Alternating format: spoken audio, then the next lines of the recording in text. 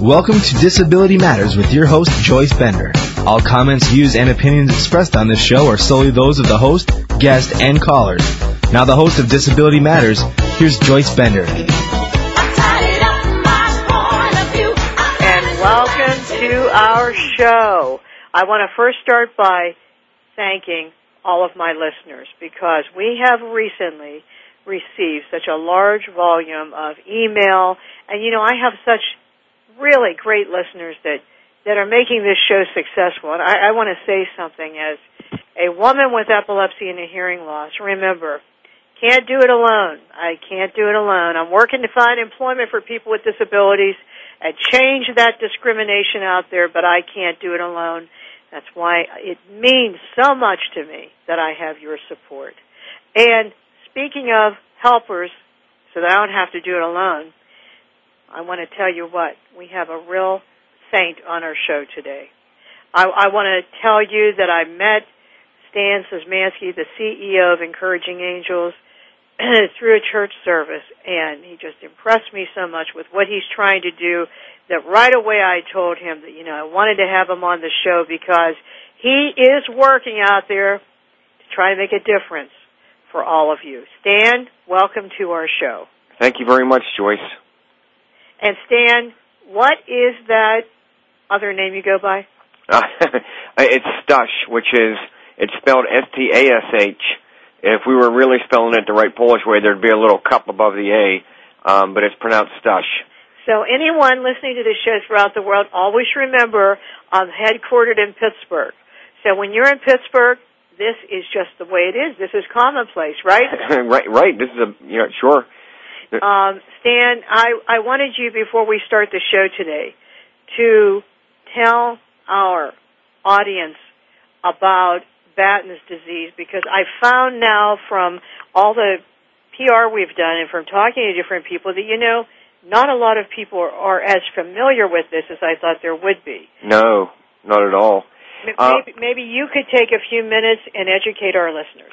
Well, first, I'll tell them why you were asking me in particular about Batten disease, and that's because we have two children. We have our son Joshua, who's 11 and a half, and we also have our daughter Hannah, who's a little over 8 years old.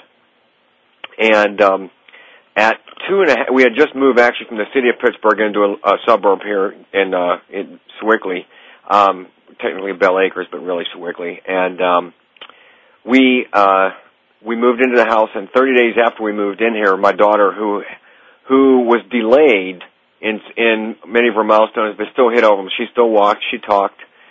She said "ma, pa, da," all the one-word syllable things.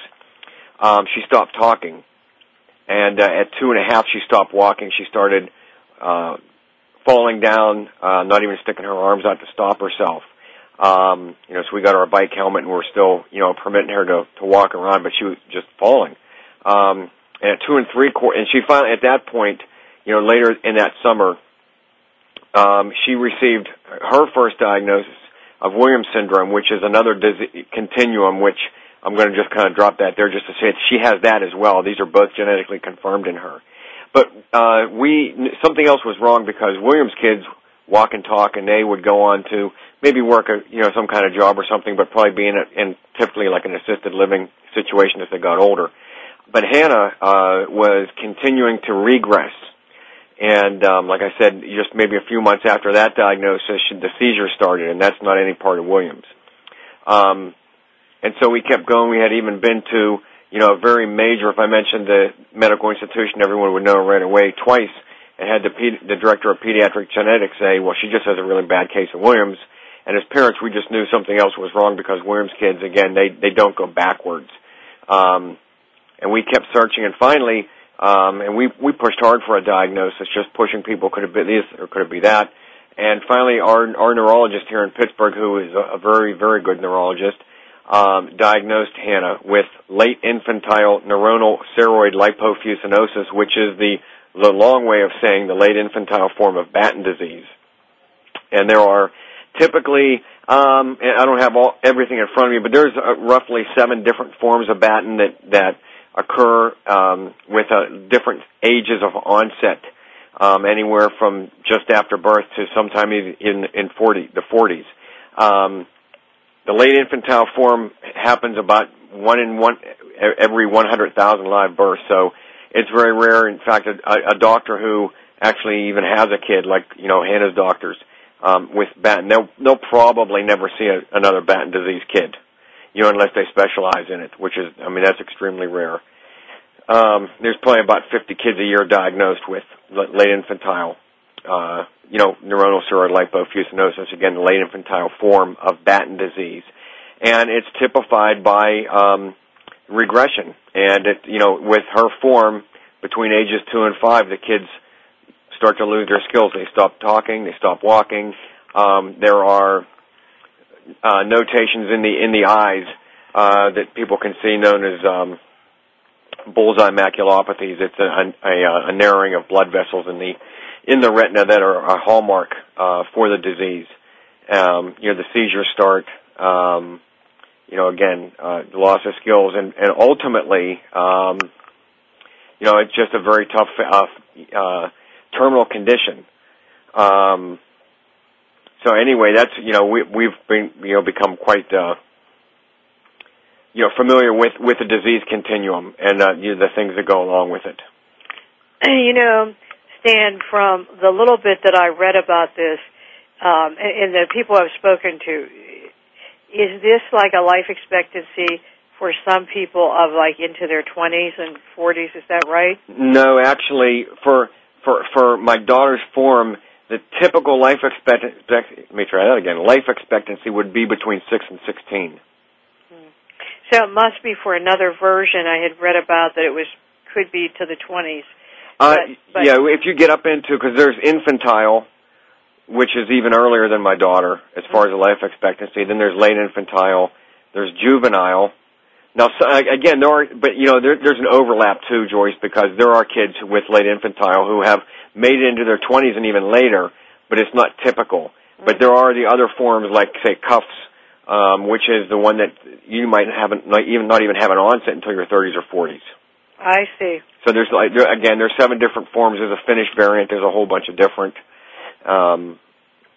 There's a number of different forms of the disease that are characterized by different ages of onset and also different life expectancies. What I think was also very interesting, Stan, is that if I recall right, didn't you yourself have to do a lot of research to figure out what was going on?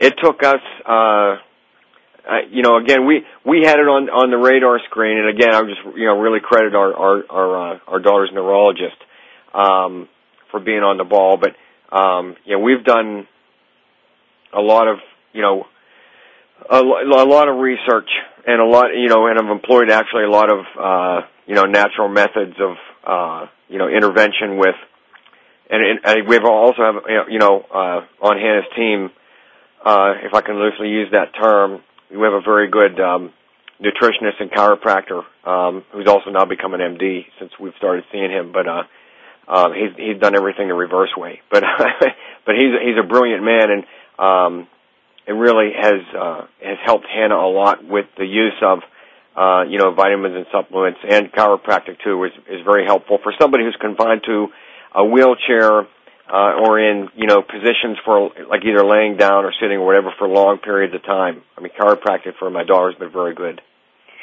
And I'll tell you why I'm asking you about this, Stan, is many of our listeners have told me that when they had a child with an extremely significant disability, multiple disabilities, or something unusual like this Batten's disease, that it took them, that people don't realize what a family goes through, even at the beginning, just to figure out what's going on. And that it, in fact, can take years before you get the correct diagnosis. I'm sure that must be true because, think about me. When I first went to the doctor, I went to the doctor and told the doctor that, my husband had found me unconscious and that I was having these fainting spells. And he said, I've seen this before in other women and did not test me. And I went on my way thinking I was fine. And then as over 21 years ago, I had an almost fatal accident at a movie theater when I had a tonic seizure standing there and hit the floor so hard, I fractured my skull and had an intracranial brain hemorrhage and broke all the bones in my right ear. That's why I was 60% hearing loss. And this is when I find out, oh, and by the way, you have epilepsy, which, of course, I had it before. That's what those fainting spells were. Mm-hmm. But I'm thinking, boy, if that was that hard to figure out, I can't imagine what families go through, when it's something like this. Yeah, and it's, and really, I mean, you should be praised just for, having me on the show just to talk about this, because even if one or two doctors hear about how the disease continuum starts, that's the biggest thing, is they don't know what it is when they see it. And in their defense, a general practitioner sees a lot of things, but, it's very hard when you have something that's, not even on, the normal bell curve of people that are affected. And especially you start going through things and seeing all these therapists, and all I can say is, is that once it happens, is that the quicker that the family can, or the caretaker, who's ever involved, can just steel themselves to the reality that you're going to have to push hard. Now, you don't have to be overbearing. You don't have to be a jerk and respect, the doctors and so forth, but you also have to know when to move on from somebody, because sometimes people will literally just keep you coming back to just say, oh, we'll look at you in another 3 months and do nothing. And you have to go on. That's one of the good things that we learned, is that you have to keep going to get a different set of eyes, on you, and maybe even gather just a little bit more information. And sometimes you just have to be a detective. 1 minute. Well, that is so really difficult for so many people. See, this is why I think, Stan, so important what you're doing, for more people to hear what you're talking about, because just what you said will make a difference. If you could just help one family, it will make a difference. But I just want to say one thing before we go to break, and that is, remember when Stan said about going to the general practitioner? Remember what that word is, generalist? Keep in mind, generalist means they don't know about specific disabilities or illnesses that come up with people. In other words, I would never rely on a generalist. You have to do what Stan did. You have to go, and what I did, you have to get with, in my case, I didn't have time. I had an accident first. But remember, if something's wrong, or if you're having a problem, or with your child, if you think something isn't right, don't just go to one general practitioner. Go to a specialist. Talk to other people. Mm-hmm. You have to be the advocate. You have to be the advocate. And with that, we're going to go to break, and then we'll be right back with a true champion, Stan Szymanski, the president and CEO of Encouraging Angels. This is Joyce Bender. You're listening to America's Voice on VoiceAmerica.com. We'll be right back.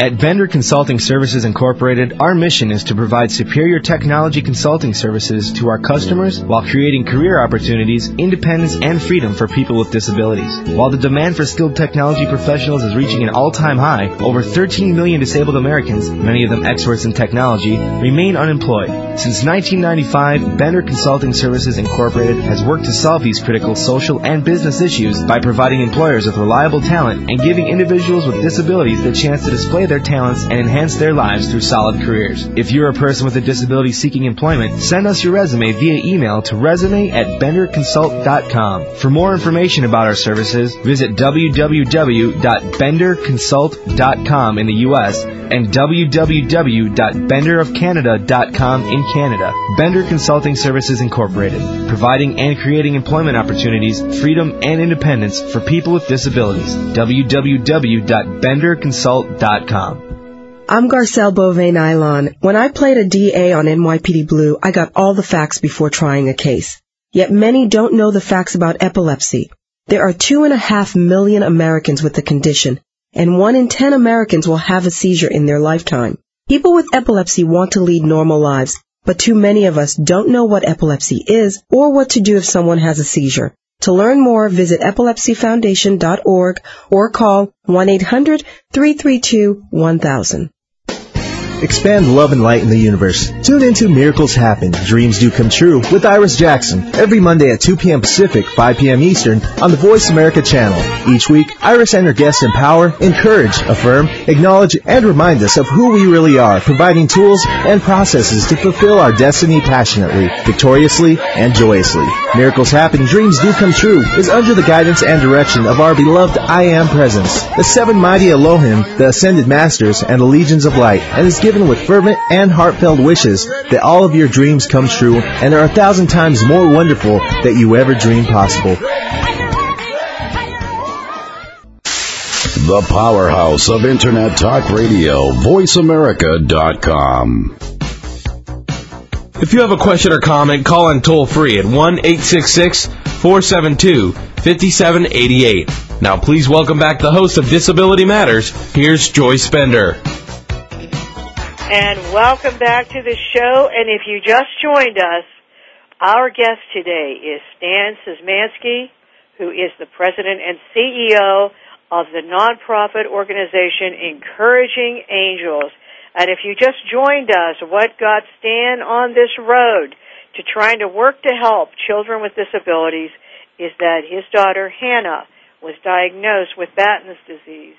And this is a disability that is very frequently misdiagnosed, and so he has been on this trail trying to change the way people think. Stan, I do have a question for you. Yes. As a parent of a daughter with a disability, what type of impact, now I'm meaning in all ways, emotionally, financially, with your career, everything, what type of impact did that have on you and your life?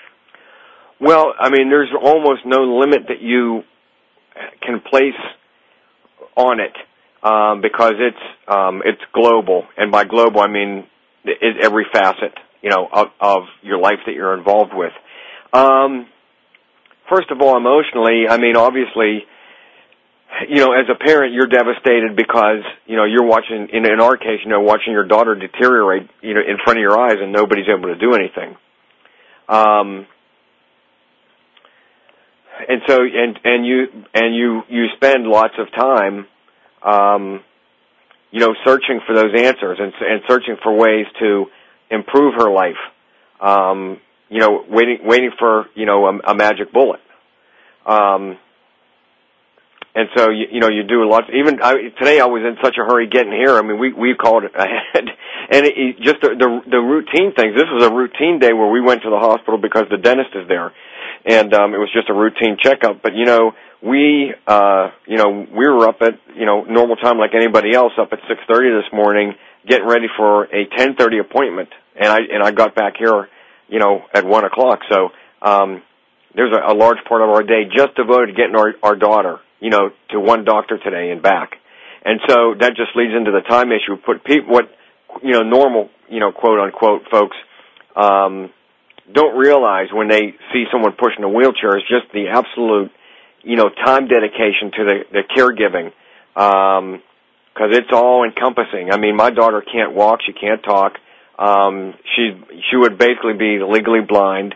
She has a feeding tube, which is on her tummy, and so we feed her that way. We have to. She's 8 years old, and we change her diaper, and it's going to be that way for the rest of her life, most likely.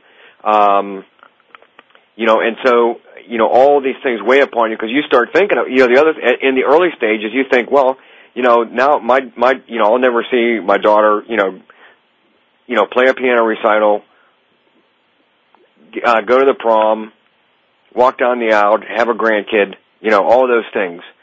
And you have to process all of those things. Financially, for us, we were doing lots of work on this, and ultimately, and I worked for a very good major firm in the brokerage industry for a number of years, and they helped us for as long as they could, a number of years. And finally, it just something had to give. And again, in retrospect, and it takes years sometimes to be able to look back and see that they were actually quite gracious to me. but it did cost me my job. And so, but that's all in God's providence as far as I'm concerned. It led us down this road to see, what was going on there with disabled, which led to us and, about encouraging angels. But, when you add up all those things, a job loss, the time of, like in our case, it's 24/7. And, the interesting thing, Joyce, is that, and I do, actually with Encouraging Angels, I do music therapy 2 days a week. We provide music therapy services at a great local institution known as Verland Foundation, and they have a number of different campuses, and I go do music therapy for the residents there who, they have different physical and mental challenges, and they live there. But about 5% of the disabled, and I'm sure you probably know this stuff, or maybe even, more exact numbers, but basically 5% of the disabled live in, institutions, and 95% live out in the general public, like Hannah with us. And so, a family we're providing all of the, the services for Hannah. Services and support. So, I mean, it's more than a full-time job, doing that. So, just, I think getting to your point about, what does it take, how does it affect you? It's everything. Well, it is, and I think a lot of people don't realize that.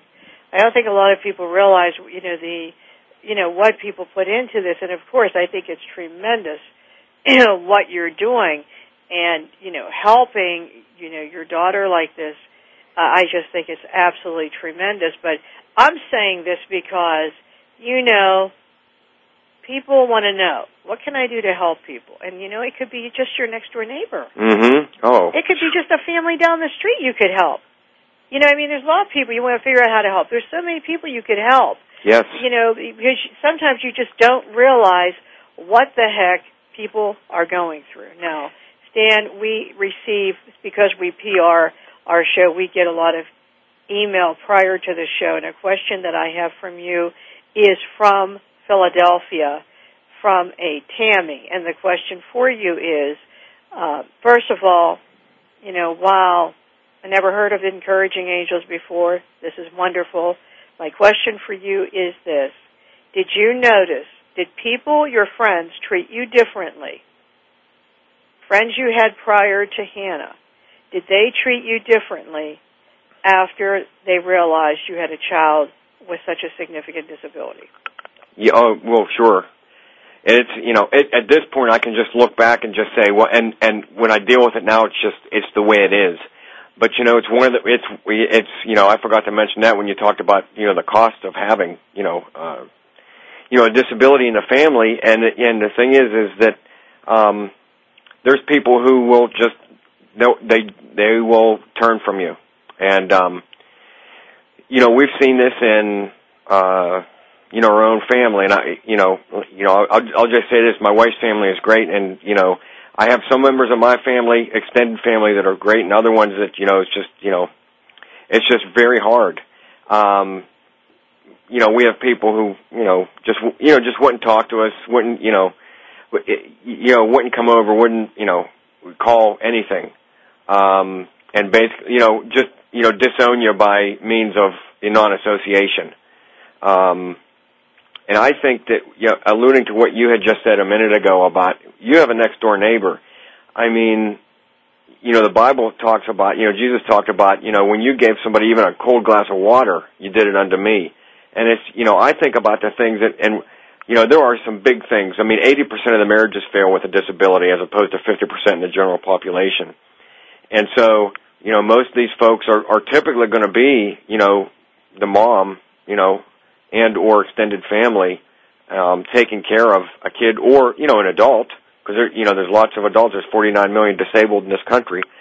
And, it is, if you just went over and did the dishes or you did the laundry once a month, you have no idea, I mean, the help that you would be to somebody, because when we talked about the time involved, like today, again, we started at 6:30 this morning, and I just got back at 1 o'clock, and that's for one doctor's appointment, of the kind of time loss that's involved in because you have to take care of somebody who can't do anything for themselves. I mean, that would be a real blessing for someone that you know, and I'm talking third person here to the person asking the question, of just, being a blessing to someone who is, in the restaurant business, which I, for a very short period of time in my teenage years, was in. I knew I didn't have the gift to be in that business, but there's a saying they have there called "in the weeds." When the dishes are, piled up to the ceiling in the kitchen, and there's, 25 orders at the station there, and that's what a disabled family goes through all the time. Is that you're just in the weeds. You just deal with what is in front of you right now, and boy, those little things would be a great blessing to somebody. And, if you're listening to the show, please remember, when Stan's talking about disability, he's not talking about a child who is blind or deaf or has epilepsy or in a wheelchair. He's talking about a child that has a terminal illness that cannot do anything for themselves. And that is, what he and his family are going through. And, when you were talking about Stan, when you were talking about how people treat you, that's terrible. Because I've seen Hannah, and she is the sweetest child. Mm-hmm. I mean, people talk about this like, oh, woe is me, this, oh, how horrible. And I do not view it that way at all. And, I just can't believe that people are like that. But just as our listener asked, unfortunately, I do know that there are people like that. Now, Stan, where do parents go to if they have a child diagnosed with Batten's disease? What type of support groups are there in that area? Well, to be honest with you, as far as an actual support group, even where we live, there really isn't one. We literally got a phone call yesterday about the desire to about if we had an interest in helping to get one started. And you figure Hannah's had, Batten for, she's been affected for, 5.5 years almost at this point. So, and we're just hearing now about it here. It's finding an actual support group for what Hannah has is extremely rare. They do have them out there. There is the Batten Disease Research and Support Association, and that's bdsra.org. That is a very good for for information. And what is that again, Stan? It's bdsra.org, and that is the Batten Disease Research and Support Association. It's located I forget the exact town, but it's right outside of Columbus, Ohio. But you can go to the website and get in contact with them. But I'll tell you, hopefully, I know we're getting close to the break here, is that hopefully we can talk about the role the church can play in helping, families of the disabled. Okay, yes, because one of my close friends that I admire so much, Jenny Thornburg, is working across the United States telling synagogues, mosques, and churches, all faiths, why are your doors not open to people with disabilities? Mm-hmm. As a matter of fact, there are churches, there are synagogues, and there are mosques that, guess what? If you have a disability, you can't get in there anyway, mm-hmm. which is so deplorable to think about that. So we'll talk a little bit more, and yes, we'll definitely talk about encouraging angels as soon as we come back from break. You're listening to Joyce Bender, America's Voice, on VoiceAmerica.com. We'll be right back.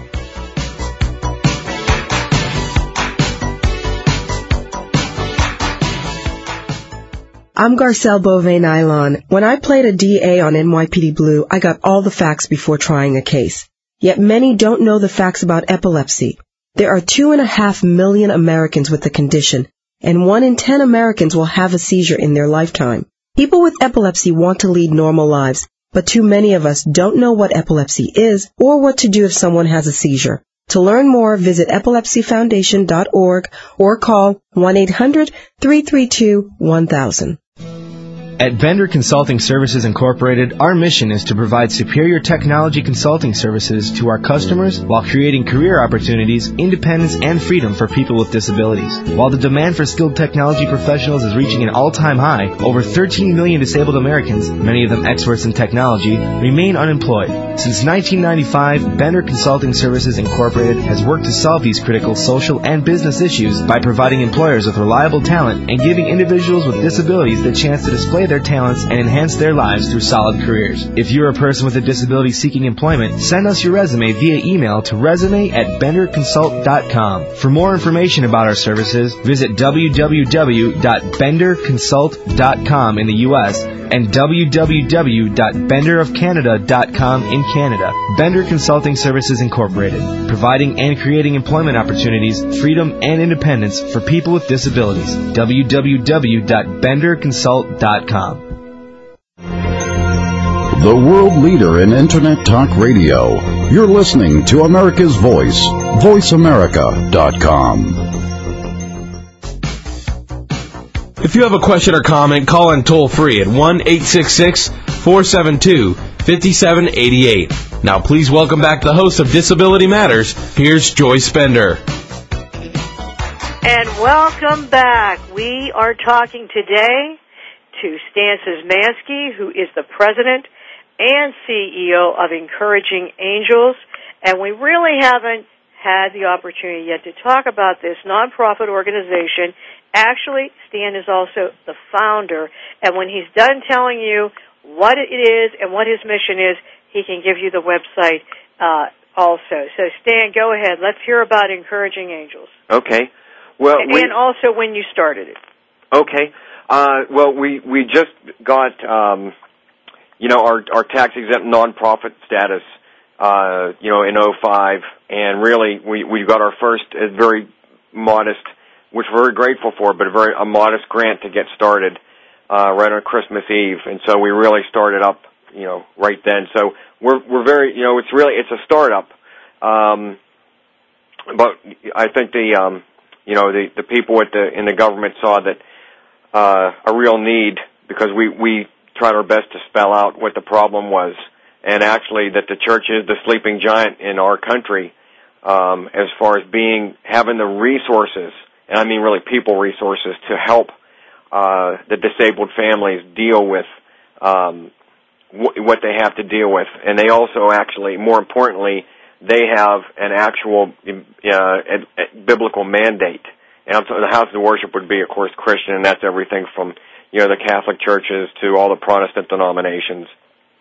And, of course, we go into the Old Testament and include the synagogues, too, because there's certainly mandates there in the Old Testament. But we exist to encourage, so we're a tax-exempt 501c3 nonprofit organization. So, if anyone donates to us, it's tax-exempt. It's deductible. But we exist to encourage the church to fulfill its obligation to the biblical command of Jesus to go out at once into the streets and lanes of the city and bring in here the poor and crippled and blind and lame. And that's, if anybody wants to look in their Bible, that's the Gospel of Luke, chapter 14. And it's actually recited twice, but that was from 14:21. And that's a hard thing. And I never hear anybody preach, on that. And I certainly would love to, because just as Christ commanded, the church to go out and make disciples of all nations, He has commanded His church, His followers, to go out in the same way and call in the disabled. And again, He said the poor, the crippled, the lame, and the blind. And, it's a hard thing that so many of the churches are, filled up with the prosperity gospel. And, this leads into some of those misconceptions about, hey, if you have a physical problem, it's because, you don't have enough faith. That's one part of the prosperity gospel. And also there's just plain old, ignorance and a lack of leadership that, and again, I'm talking in a big, broad, general sense, that if they're reading their Bibles, they should be able to see this very clearly. But, folks will look at, like, when you were asking me about, hey, I know people turn away from disabled folks. I've had people say, I don't get involved with, quote, them, disabled folks. There are, quote, programs for, quote, those people, unquote. But, if you're looking in your Bible, and go back to the Gospel of Luke again, there's 24 chapters in that book. In 9 of those chapters, Jesus is with 1, 2, or a whole town of afflicted people. And so if church leaders really want to, quote, lead like Jesus, which is a popular seminar out there right now, how can they do that without having, the disabled people? Because those folks are there because, and I just want to go to one more thing that Jesus said. I'm sorry for being long-winded, but in the book of John, the disciples asked him about a blind man. It said, now as Jesus passed by, he saw a man who was blind from birth. And his disciples asked him, saying, Rabbi, who sinned? So again, it's always the disabled person's fault, right? There's always something wrong with the family or the disabled person. And here's the disciples asking that question, Rabbi, who sinned, this man or his parents, that he was born blind? And Jesus answered, neither this man nor his parents sinned, but that the works of God should be revealed in him. So there's God knew what he was doing. He said, in Psalm 139 that you formed my inward parts. You cover me in my mother's womb. I'm fearfully and wonderfully made. He knew what he was doing when he made that disabled person. And again, going back to Jesus and the disciples, it was neither the parents nor the afflicted caused the afflictions to come on. It was God who had a plan to use that man in that particular situation so that the works of God would be revealed. And I think that's the message to the church, that these people are here for the glory of God to be shown, for His purpose. And if the church would just, and I'm talking about, the congregation, the church would get that. And it would, hopefully that would be preached from the pulpit, that if you want to see God's glory, it's going to be wrapped up, in the disabled. God is just waiting. Let me just say about that. What I was talking about before we went to break, two great heroes and two great champions in the disability community are Dick and Jenny Thornburg. Mm-hmm. And Jenny Thornburg who last year won the Hubert H. Humphrey Award. She is a great civil rights leader, and she goes across the country, and listen, if you're listening to the show, interfaith. She goes to synagogues, mosques. She doesn't herself go. She has conferences across the United States, interfaith, with all different denominations that says the same thing to them. Why are people with disabilities not able to worship? Now, if you were listening, when Stan was talking about different examples, there is a person that is in all three of those religious beliefs, and that person is Moses. And Moses, in the Old Testament, said before God, why would you choose me? I can't do this. I can't speak before the Pharaoh. Why not? Well, because I speak with faltering lips. Mm-hmm. Now, my question is, why in the heck do you think God Himself would choose someone with a disability who has become the most well-known, one of the greatest leaders, not just in the Christian church, mm-hmm. but the Jewish faith, mm-hmm. and in mosques across the country? Why is he so well-known, and yet here he is, person with a disability?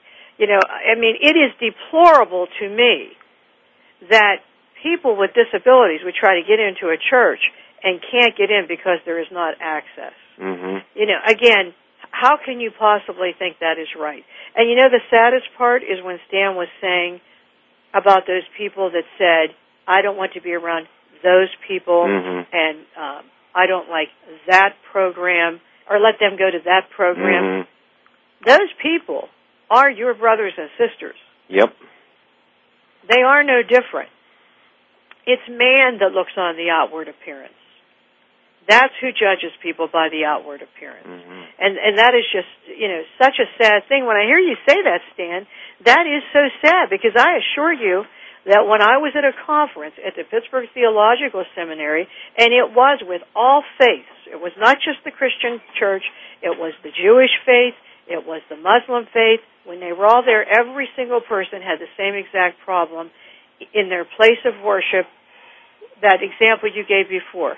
that people treated people with disabilities as if, well, there must be something wrong with their parents. Right.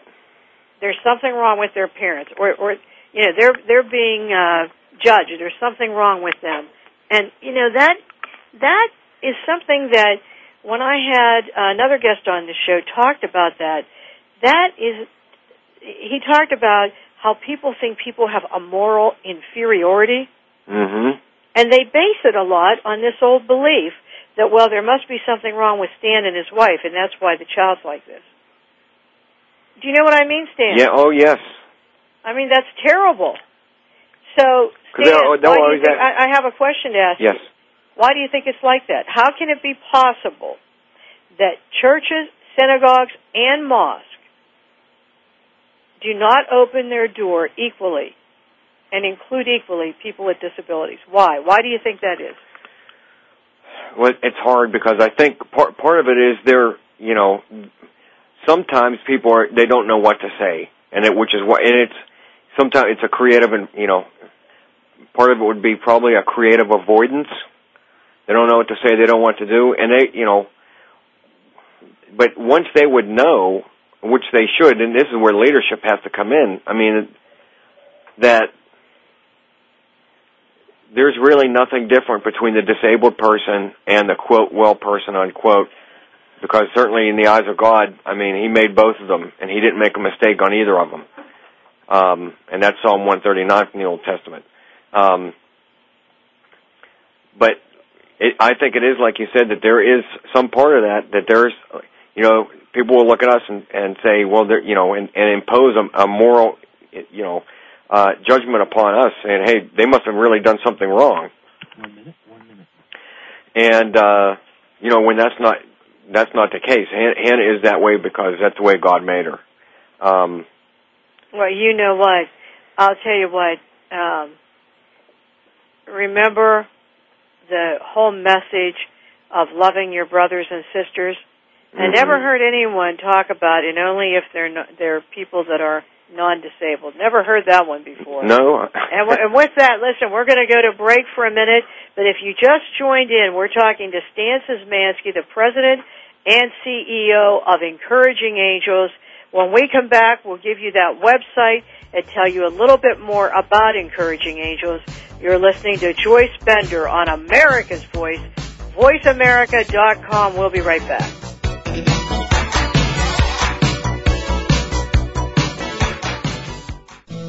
At Bender Consulting Services Incorporated, our mission is to provide superior technology consulting services to our customers while creating career opportunities, independence, and freedom for people with disabilities. While the demand for skilled technology professionals is reaching an all-time high, over 13 million disabled Americans, many of them experts in technology, remain unemployed. Since 1995, Bender Consulting Services Incorporated has worked to solve these critical social and business issues by providing employers with reliable talent and giving individuals with disabilities the chance to display their talents and enhance their lives through solid careers. If you're a person with a disability seeking employment, send us your resume via email to resume@benderconsult.com. For more information about our services, visit www.benderconsult.com in the U.S. and www.benderofcanada.com in Canada. Bender Consulting Services Incorporated, providing and creating employment opportunities, freedom, and independence for people with disabilities. www.benderconsult.com. I'm Garcelle Beauvais-Nylon. When I played a DA on NYPD Blue, I got all the facts before trying a case. Yet many don't know the facts about epilepsy. There are 2.5 million Americans with the condition, and 1 in 10 Americans will have a seizure in their lifetime. People with epilepsy want to lead normal lives, but too many of us don't know what epilepsy is or what to do if someone has a seizure. To learn more, visit epilepsyfoundation.org or call 1-800-332-1000. The Internet's premier talk radio station, voiceamerica.com. If you have a question or comment, call in toll-free at 1-866-472-5788. Now, please welcome back the host of Disability Matters. Here's Joyce Bender. And welcome back. If you've been listening today, we've been hearing about how churches, synagogues, and mosques are sometimes closing the door to people you think they would open it to the most, people with disabilities. And Stan Szymanski, our guest, is the founder and CEO of Encouraging Angels, a nonprofit that's trying to change that. And Stan, I don't remember if we went over this. What is your website? It is. It's kind of a strange one because there's no www in the title. But it is http://web.mac, which is mac.com/encouraging angels. All one word kind of mashed together. So it's, http://web.mac.com/encouraging angels. And if they want to email us, it's encouragingangels@verizon.net. Okay, and apparently a lot of people, how they heard about you is not only from your music and your concerts that you also give, but just so you know, anyone listening to the show, if you go into Google and put in Encouraging Angels, they're listed on different sites, and you can read more about Stan and what he's trying to do. But please keep in mind, he just started this nonprofit in 2005. Stan, a question that I want to make sure we get to go over is that, you have, after losing your job, and a very good job, you still were able, to go forward and then decide you wanted to get back to the community and start this Encouraging Angels. And I know that you also have videos, if I'm correct, about Hannah. Is that right? Yes. What is that called? Well, the video is, we haven't marketed it yet, and it may grow up into something even bigger than we think.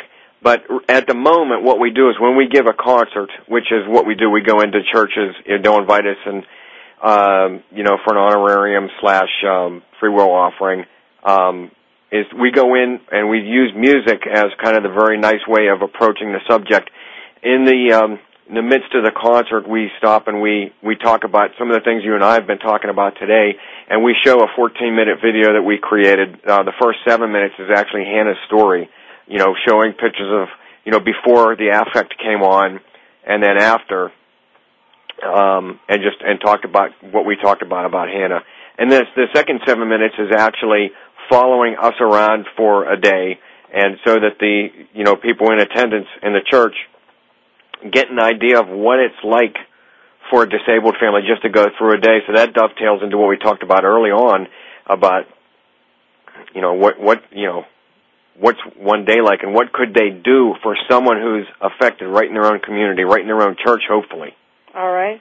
Well, obviously, you have accomplished a lot to be able to have this career, lose that job, turn everything around, start this nonprofit, get that video made, and then, go around performing not only at churches, but as you mentioned, at foundations like the Verlin Foundation, doing work like that in the community for people with disabilities. What would you say is your greatest accomplishment? What are you the proudest of? Heck, I think, first of all, just to follow Jesus and thank Him that He, made me a believer, and that we could take His message, which is, basically to follow Him. And part of following Him is taking on the mantle of the disabled. And, so I think that's it, because it's outside of believing what He told me in the Bible, I wouldn't be able to do it. In fact, when I was a teenager, I thought, boy, it would be great if I volunteered. I had a grandfather who died of myasthenia gravis, and so I went and volunteered one day, and I was at the hospital watching what these people had to go through, which was, one is a blood transfusion and, and other things, and that was just one day, and I just left after that, and I said, I can't do it. So here I am, 25 years later. And today you are doing it. Right, and it's only because, Jesus came and took care of things at Easter time. Well, I'll tell you what, though, it is also, I think, because you're a person that wants to give back to the community. I also think it's because you are a good person. I really think that there are many people, I hate to say this, but they go to churches, they go to synagogues, they go to mosques, wherever it is they go, but they are not really practicing brotherly love or giving back. It's so hard for me when I'm hearing you talk about all this to not think of Dr. and Reverend Martin Luther King and how he preached so much about helping your brother and how he preached so much that, always remember it's helping that next-door neighbor. You can pontificate all day long, but it's would you help that homeless man? Will you help that disabled child? Will you help that family in need? Will you help that next-door neighbor? It's not about pontificating. It's about actually doing it, doing something. And, that's who I think of. I think of Reverend Martin Luther King, Jr., and, of course, he did so much for all of us. But I think about him when I hear you. And, he wasn't just talking. I just want to say he was there. He was marching. He was, right there in the midst of all that. And I think I just want to dovetail real quick and just say, it's fine to do things overseas, and those are good things, to do overseas missions.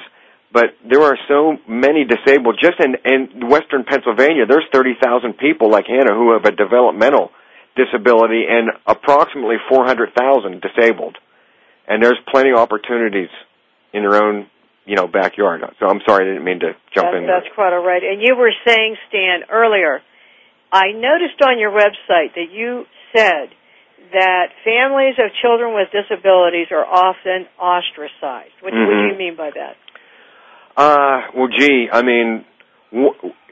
People, for instance, if we were pushing Hannah down the street, people will look and say, I had somebody, and I won't say where, but I say, hey, could I kiss her? And we're at the point where, we've just matured in our own, being able to deal with all this, and we just say no, because she could get sick,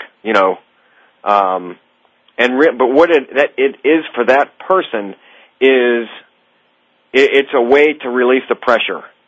Do you know what I'm saying? It's a way for them to get out. I gave her a kiss. I felt so bad. Well, you know what? How about if you, again, whether it's you did the dishes, you helped somebody out to the car, you talked to them. How about that? So many times people, like we talked about the authorization, it's just that way. And if you, because they think they're almost lowering themselves to come and talk to you. And, it's just ridiculous. But, I think that's part of the ostracizing process is that it's an I'm going to have a problem with this one. Ostracization, I know I didn't say that right, by exclusion. And, people, it's just, we've been through a number of church situations, where, folks have helped us and then just bludgeoned us because it's, almost they don't want, I hate to say, we just been where people just didn't, they didn't want to deal with it.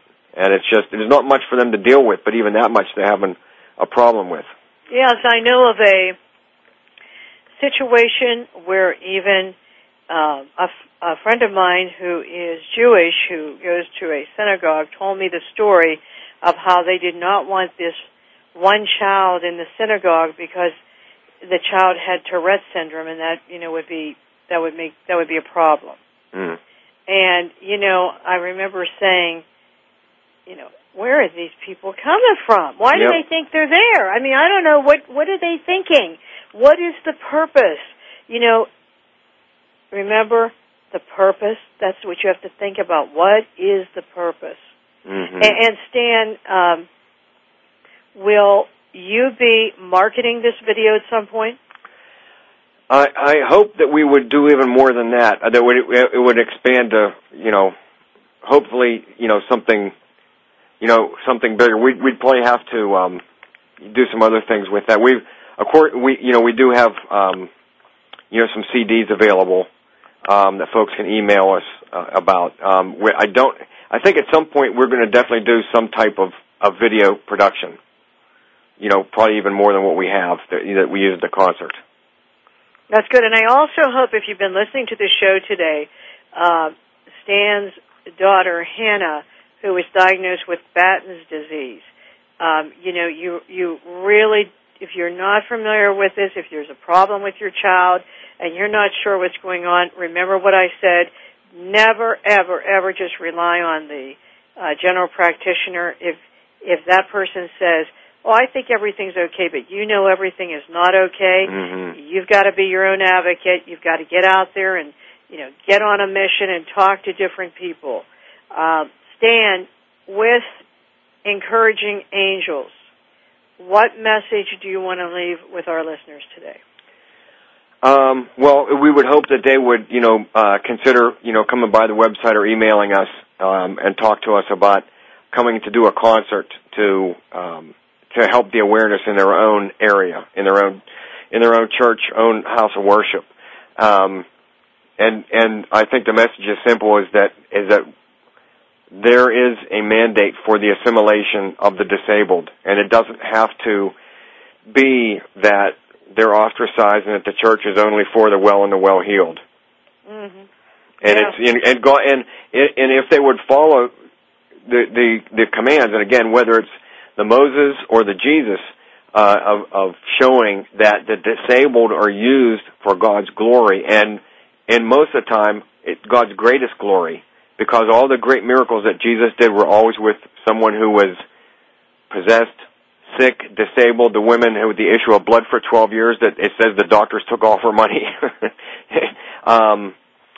All of these great things, were never done through the people who were the perfect people.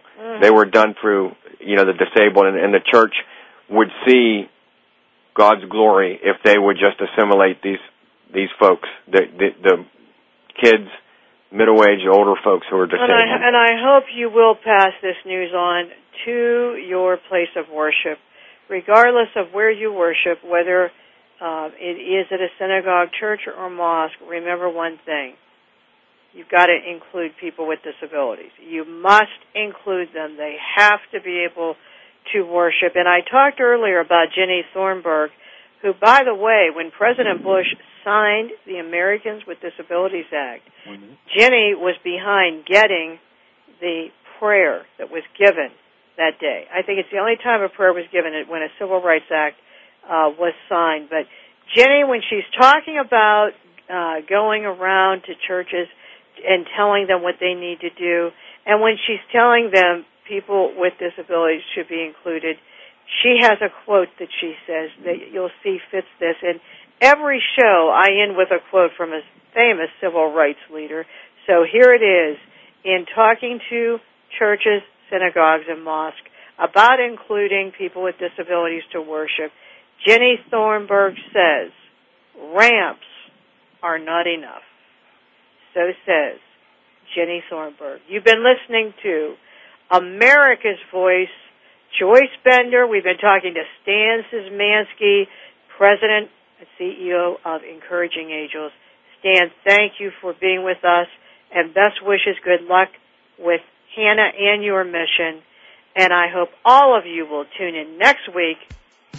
Joyce Bender, Disability Matters, on America's Voice, voiceamerica.com. See you next week.